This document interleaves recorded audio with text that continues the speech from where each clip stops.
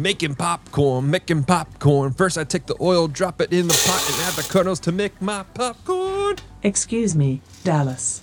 I'd hate to interrupt you, but I need to talk to you about this upcoming mission and crew. Oh, hey Glix, what's up? Kevin has secured the necessary films for categorizing, and John has prepared the media viewing room and the categorizing system. Oh, relax, Glix. It's going to be great. But I still have my concerns about the mental distress this mission may cause, not including the structure of the mission and crew qualifications. We're only taking on 2 films a month, so if the terrible films we are reviewing are super awful, we won't go insane. Too quickly, at least. These may be infamously bad films that we are reviewing and categorizing, but we'll be okay. And are you satisfied with the categorizing system? Oh, for sure. It's super simple.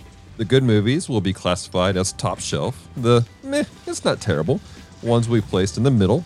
And then the oof, that's a bad one, will go on the bottom shelf. Then, if we ever find an absolutely horrid film, well, we'll light it on fire or launch into space or something. Yes, John has found a creative solution for that aspect. But what about the crew?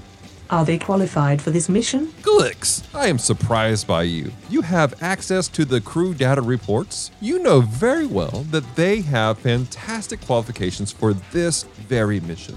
Kevin, the Dapper Man, is an experienced film reviewer with a YouTube channel featuring 126 reviews and discussions on films ranging from El Dorado to The Fog. Didn't he light that one on fire? Yes, he did. But anyways, his experience in reviewing films makes him perfect for this mission. If that's not in your databanks, I suggest you download his library from youtube.com/thedapperman. But then there's John. John is an experienced dungeon master who has ran many games over the years.